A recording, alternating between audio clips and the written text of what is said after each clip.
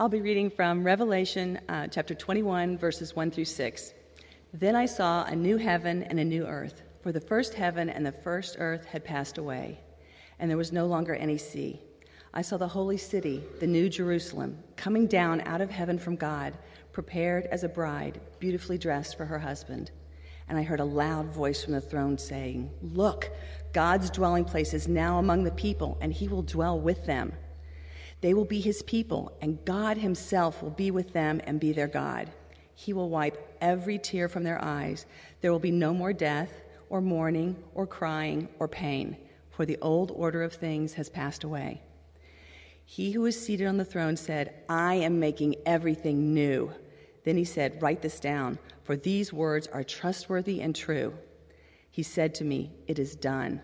I am the Alpha and the Omega, the beginning and the end. To the thirsty I will give water without cost from the spring of the water of life." This is the word of the Lord.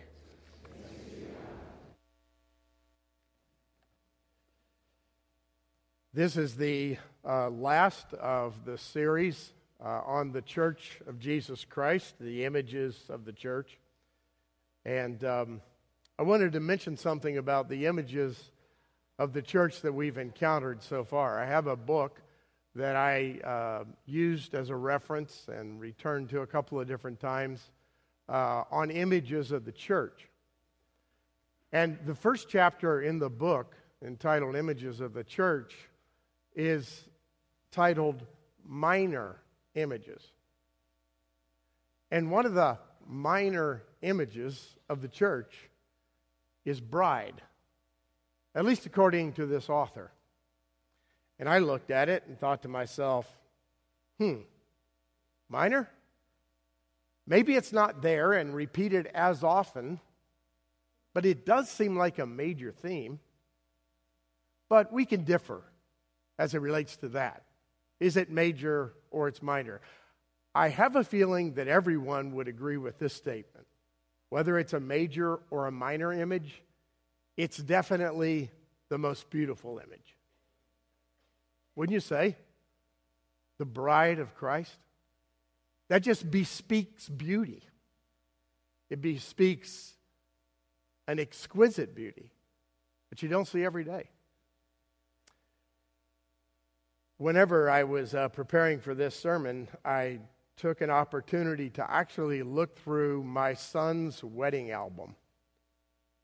David and Janelle were married here in the sanctuary, and of course, all the pictures are beautiful, and it's here, and I was able to perform that wedding ceremony, and it's very meaningful to look at that album.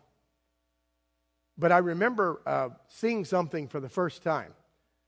You see, when I was performing the wedding ceremony, I was up here or down there, standing next to my son as his bride walked in. And I couldn't really see his face. I mean, I could turn and look, but we were all looking at Janelle. She's the bride. So I couldn't really tell what his face was saying. I'm sure he smiled, but the photographer captured a picture, an image of my son. And for those of you who don't know my son like I do, you wouldn't know what the image meant. But for me, it said something. I knew that face. The face he had was, "I've got to control myself so I don't cry." That was the image on his face. I've seen it many times before. He was so overcome with delight to see his bride come down the aisle. I think he was worried about crying. He wanted to look like he was happy, but he didn't want to cry. When you think of all the images of a bride and apply them to the church, and Christ being the husband of that bride church, it can go astray. Let's begin. Will you be a little pedantic with me and let me start out this way? What's the purpose of an image? What is it? Well, I'd like to suggest that the purpose of an image is to create a picture that a propositional statement cannot communicate, right? a propositional truth statement, something that may be absolutely accurate, perfectly true, worthy of affirmation, but the image communicates something that goes beyond mere language. When I say bride, do you focus on the word bride? The etymology of the word? Do you think bride, that's true? No, probably. When I say bride, you think of a person. You probably think of a white gown. You probably think of beauty. You probably think of joy. You probably think of smiles all around. That's what you think of. So images are used for that reason, right? They take us beyond propositional language, and they open up for us vistas that enhance the truth itself. Sometimes I think of the Apostle Paul as a propositional guy. He writes down stuff that's kind of like argument. But I wonder if you would say the same thing that I do, that his most famous passage that he ever penned is 1 Corinthians 13, the passage on love. If you look back at that passage, it is full of images. It's as though Paul has been speaking about the truth concerning the gospel, and then he breaks into poetry. And he uses all kinds of poetic images to communicate the truth of divine love. Poetry and songs take us to those places.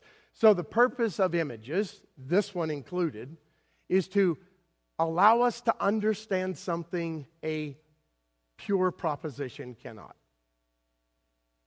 That's the purpose of an image. But what's the problem with an image? Actually, there's a lot of problems with images.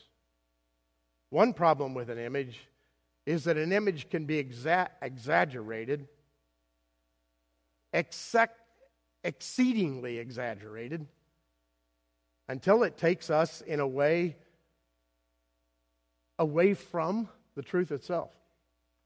So each week, Dan Waugh gets this image together for me. And he doesn't do it on his own. Whatever the image is, he tries to capture it. He searches all over the place for pictures that work. And frequently he'll come to me and he'll say, "What about this one, Bob? Does this work? Does this work? What are you trying to communicate?" This week, you know what our conversation was about? Well, we want to be careful with this bride thing. We don't want it to be overly romanticized, right? You know what Dan and I decided? It's in the image. What we decided is that we didn't want a couple that was face-to-face or nose-to-nose, like in some sort of kiss. We decided we didn't want couples' faces at all. We didn't want the face of the bride or the face of the groom. We decided that we wanted the image to be out there. See, there's a simple beauty to that image. You don't see the face. It's not as though they're embraced and making some sort of passionate love. They're just united together as one. Does anything say more about united together as one than a picture like that? So we chose that image. Why? Well, there's a good reason for that. Because sometimes we can take the image of a bride and Christ and make it sappy and romantic in a way it should not be. As beautiful as the image is, we can go wrong with it. As a matter of fact, sometimes we can use it in such a way that it creates an inaccuracy, even though it's a beautiful image. There's a second reason that images are a problem. Number one, they can be exaggerated. Number two, some images, depending on who you are, can communicate a negative connotation. Right? So the image of the fatherhood of God, beautiful image, one I do not want to release. It creates sometimes negative emotions for people who had an abusive father. Imagine if you had an abusive father, perhaps a father who even abused you in the worst kinds of ways. And then connect that image to God, you can see how it would be problematic. Or even the image of a bride. Suppose you're not married. The image may have a little bit of a gut-wrenching feeling for you. Or maybe the image of a bride communicates to you that everyone who is a woman ought inevitably to be a bride someday. That in and of itself is problematic. Or maybe you're like me. And the image of me being the bride of Christ, kind of strange. Never wanted to be a bride. Right? So you can see that images have their problems and they can mess things up. They can also be absolutely used for inaccurate descriptions. For instance, when we talk about marriage and a bride, it is virtually impossible not to think about sexuality, right? But yet, the Scripture uses the image of a bride. Do you think the Scripture wants us to go to sexual images when we think of Jesus Christ as our husband? Absolutely not. We could do strange things with that. And there's people in the church who have. As a matter of fact, I heard one rather popular evangelist do something with the image of a bride that I thought was really quite inaccurate. You may have heard it before. That you, Fred, Jill, you individually are the bride of Christ. You know, nowhere in the Scripture does it say that. Nowhere. What the Scripture does say is that the church, the collective group of people called the people of God, is the bride of Christ. And given the personalization of everything in our culture, we could use the image and mess it up. This same evangelist actually said from up front, with thousands of people listening, in his appeal for people to come forward and receive Christ, I want you to march down that aisle and be married to your brown-eyed Jewish husband. Now look, had I been an unbeliever and he was giving me such an invitation, I would have said, this is way too weird for me. I'm out of here. Okay? So my suggestion is that we could take images, all good, and really mess them up and communicate things that are really quite inaccurate. Now, I know this is a little much, but you're doing well hanging in here with me, all preliminary. There's some images that have been taken over by our culture, and they don't have as much meaning as they used to. I see crosses hanging around people's necks who don't have the faintest idea about what it means to follow Jesus. Or tattooed on their arm or their back.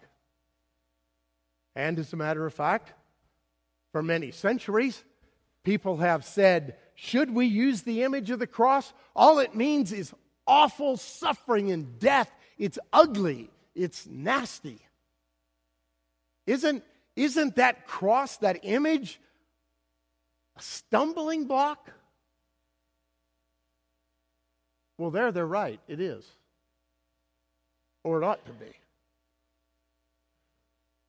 So if it's a stumbling block, why is it up there? You know, there's huge churches, huge mega churches, who have very deliberately taken every religious symbol out of their worship services. removing things like the cross, it will never be there. Whenever I hear that, I wonder to myself, why is it we have to be so extreme? If an image can be improperly used, can it be properly applied? And if it's improperly used by us or by others, does that mean we need to discard it? I think not. As a matter of fact, the words of Paul reverberate in my ears. This whole thing, called the gospel, is foolishness. This whole thing, called the cross, is a stumbling block. And I will repeat, I am a follower of Jesus Christ, saved by the death of Christ on the cross. So, my friends, there's some images, in spite of their problems, that we cannot release. Now, that wasn't even the sermon. Here's the sermon. It'll be quick and really simple. I want to extract from the image of a bride and Christ the husband in the church 3 things.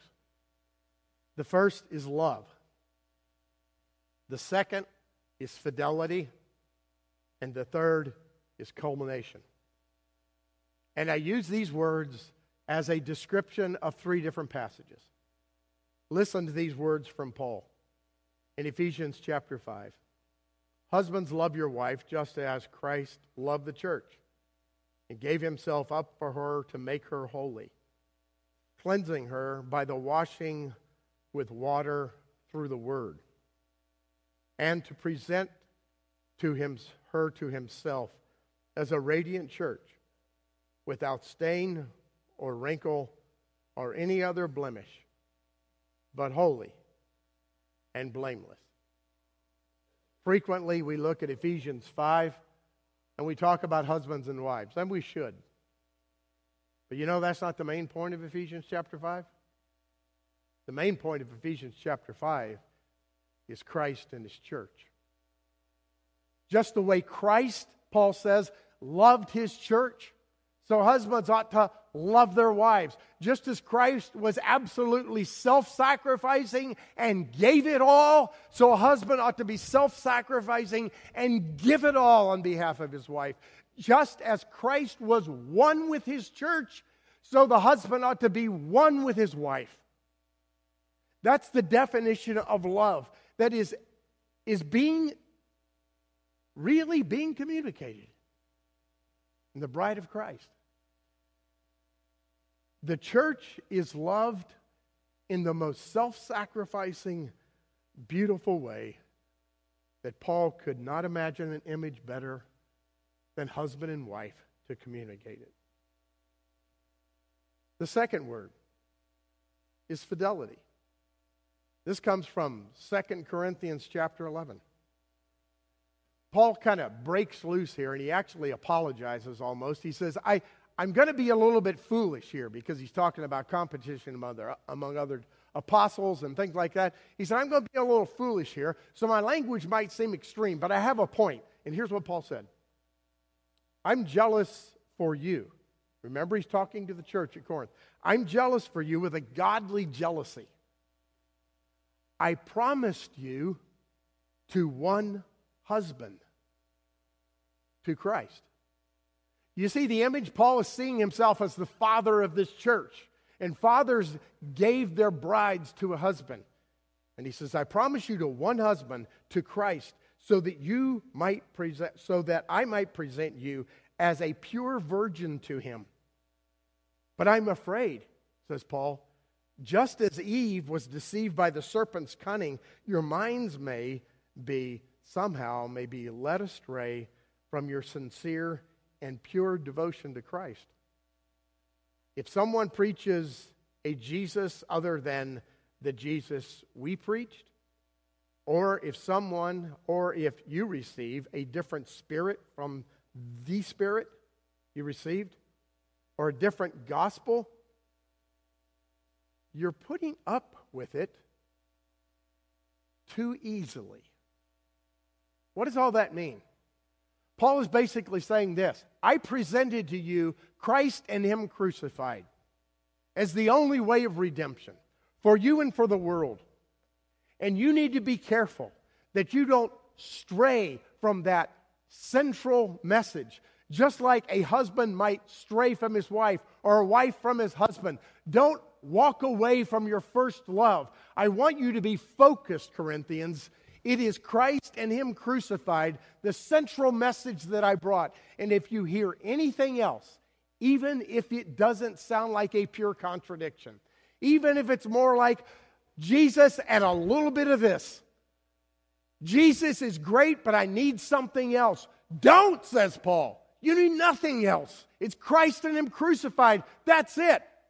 In Galatians at one point, he says, if anybody preaches another gospel than the gospel I've preached to you, which is Christ and Him crucified, let him be accursed. Let the messenger go to hell. That's what he meant. He's talking about fidelity to Jesus Christ. Just like a husband and wife are absolutely committed to one another. You're His bride, Paul says, and He's your husband. You know, there's all kinds of forms of infidelity. And to take it of religion, one form of infidelity is idolatry. We follow Christ, but we're actually kneeling down to another idol. Another form of infidelity is error. That's why it's so important to understand exactly what the Scriptures say and what they mean. That's why it's so important. And I know it sounds boring to so many people nowadays. It's so important to get your doctrine right. It's so important to understand exactly what the Word of God says.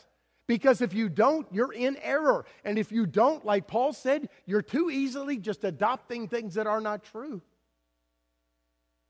I want you to be absolutely faithful to one husband, Corinthians.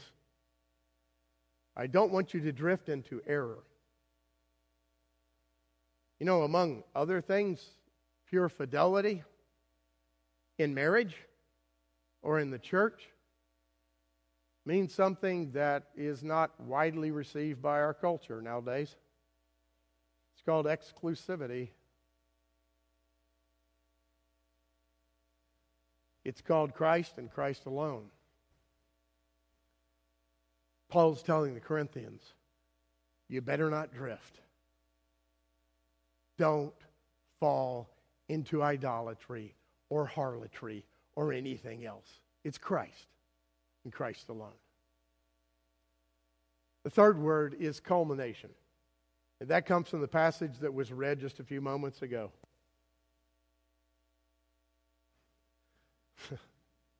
Then I saw a new heaven and a new earth, for the first heaven and the first earth had passed away, and there was no longer any sea. And I saw the holy city, the new Jerusalem, coming down out of heaven from God, prepared as a bride, beautifully dressed for her husband.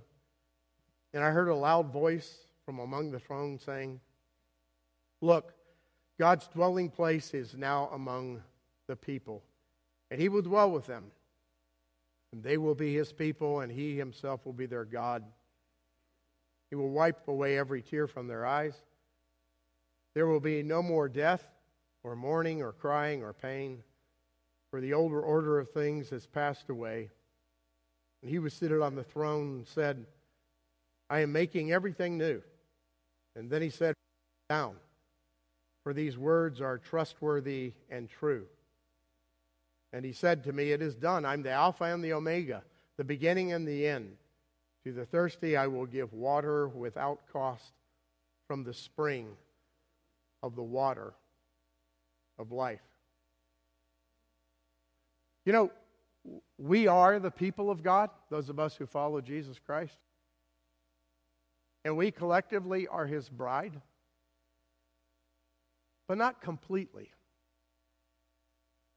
There's always this already not yet tension in the Scripture. You're already sanctified, declared holy, but you know you're not holy. You've already received eternal life, but you know you're going to die. You've already inherited peace, but you know sometimes you don't have peace. You've already, the list goes on. You've already, but not yet. Why the not yet? Because the not yet is there because you have not been completely, fully, eternally united with Christ. And it won't happen in this life. It happens in the life to come. Whether before Christ comes and makes all things new or after He comes to make all things new. When He comes to make all things new, He will be their God. Oh, He already was, but He will be their God. And they will be His people. Oh, they already are, but they will be His people. In a complete and a final way. Maybe it seems a little sappy, but the best image I have is this. Right now, it's like the church is engaged to Christ. Then, the culmination of it all, they will be one.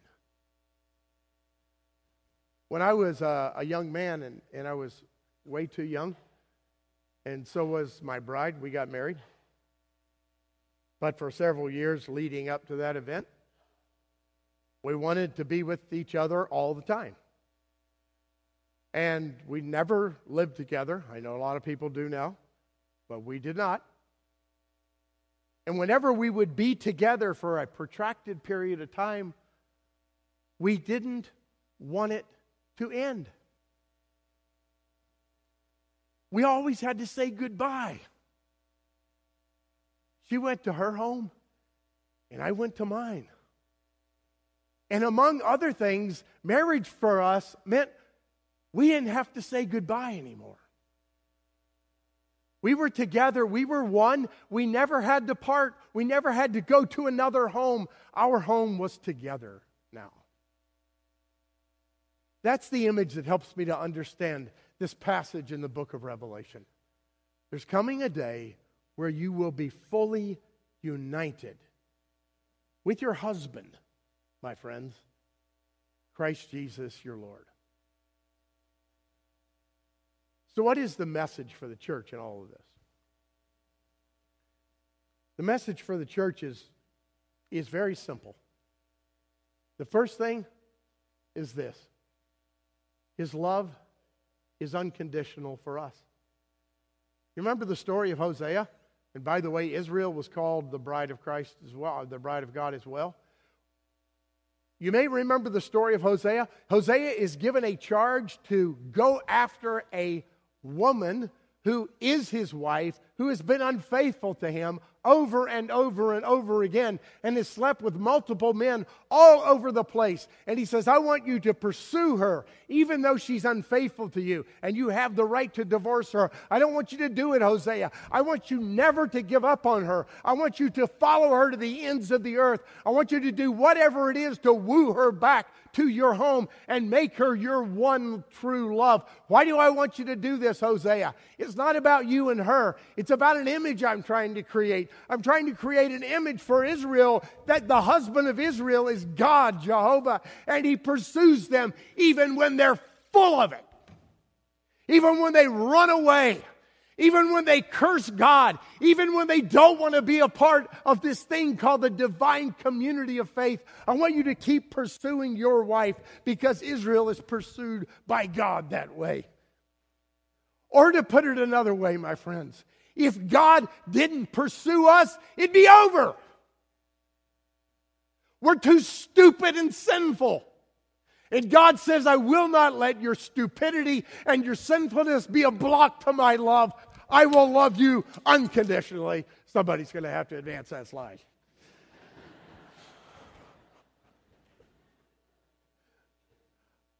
I'm never going to let you go.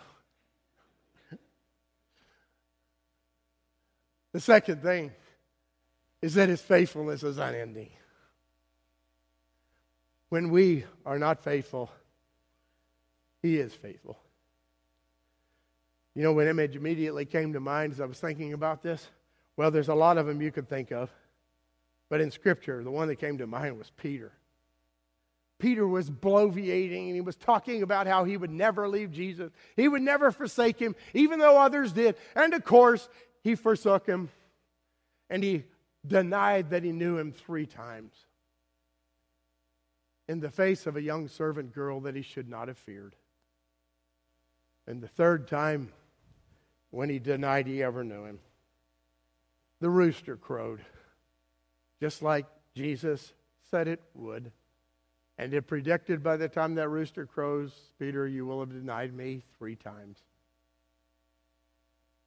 One of the gospel passages paints a picture, an image. It's like this. Peter standing around the fire warming himself, cursing that he did not know Jesus, hearing the rooster crow, and then turning, and Jesus was looking at him. Imagine that. I don't know him, he said through curses. And Jesus was looking at him. What did Peter do? He went out, the text says, and he wept bitterly. And what did Peter do after that? He said, because of that unconditional love, that look from Jesus that says, you may have deserted me, but I've not deserted you. Because of that, I am going to give my life unconditionally to you. And I will follow you even to death. Because your love is so deep and so high and so long, I can't help but follow you.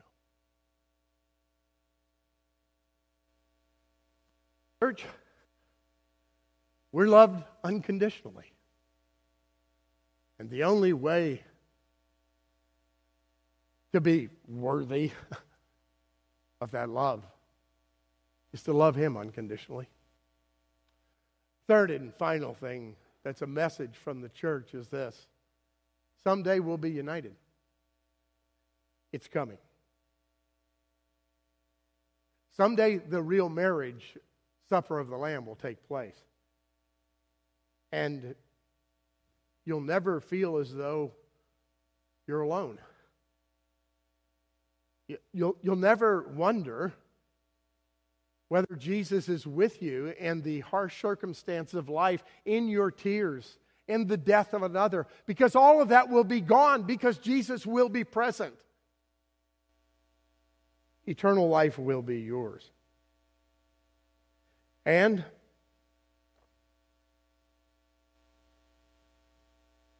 your heart, which even right now,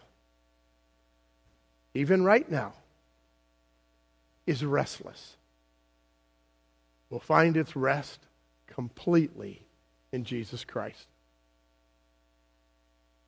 There's so many beautiful things in this world. There's so much to love. There's so much reflected beauty that comes from God himself. But all of it is just a taste on the tip of the tongue compared to what will be. And in themselves, these things, they'll never satisfy. Eventually, he'll make everything new. I want to end with one of my favorite hymns. We didn't sing it this morning, and we're not going to, because I want to quote it. Church's one foundation is Jesus Christ, her Lord. You are his new creation by water and the word. From heaven he came and sought her to be his holy bride. With his own love, he bought her. For her life, he died. Elect from every nation Isn't that incredible? Elect from every nation, or one or all the earth. Her charter of salvation. One Lord, one faith, one birth. One holy name she blesses, partakes one holy food, and with one hope she presses, with every strength endued. Sometimes I can't hardly believe that I, with you, am the bride of Christ. Though with a scornful wonder, men see her sore, oppressed, by schisms rent asunder, by heresies distressed. Yet saints their watch are keeping. The cry goes out, how long? And soon the night of weeping will end with morning song. Mid toil and tribulation and tumult of her wars, she waits the consummation of peace forevermore, till with the vision glorious her longing eyes are blessed, and the great church victorious shall be the church at rest. Yet she on earth has union with God, the three in one. In the midst of it all, on this earth, has union with God, the three in one. And mystic sweet communion with those whose rest is won. O happy ones and holy, Lord, give us grace that we, like them, the meek and lonely, on high may dwell with thee. I just want to end it this way. My friends, church, you are loved by God. Don't ever turn away from your first love. Let's pray together. Lord, there's all kinds of things that can grab our attention. We can be fascinated by things. We can be enamored by power. We could actually be attracted just by the idea of wealth. We could be sidetracked by any number of fleshly desires. But we know we were made for something beyond that. Even though so many of those things are beautiful, they are not you. So this week, Lord, as we encounter the beauty in this world, as we encounter love among one another, as we see life in the best light it could possibly be seen, remind us it is just a taste of what life with you will be like. And as far as that's concerned, Lord, life with you will make all those things pale in comparison to the love you have for us. So we pray, Lord, you will remind us of your love and let us love you in return. That we, the Church of Jesus Christ, may march throughout history in love with our husband and united on that final day when there's no more tears or sorrow or dying, and everything will be made new. We look forward to that day, Lord, and we thank you for the hope. Through Jesus Christ our Lord we pray. Amen.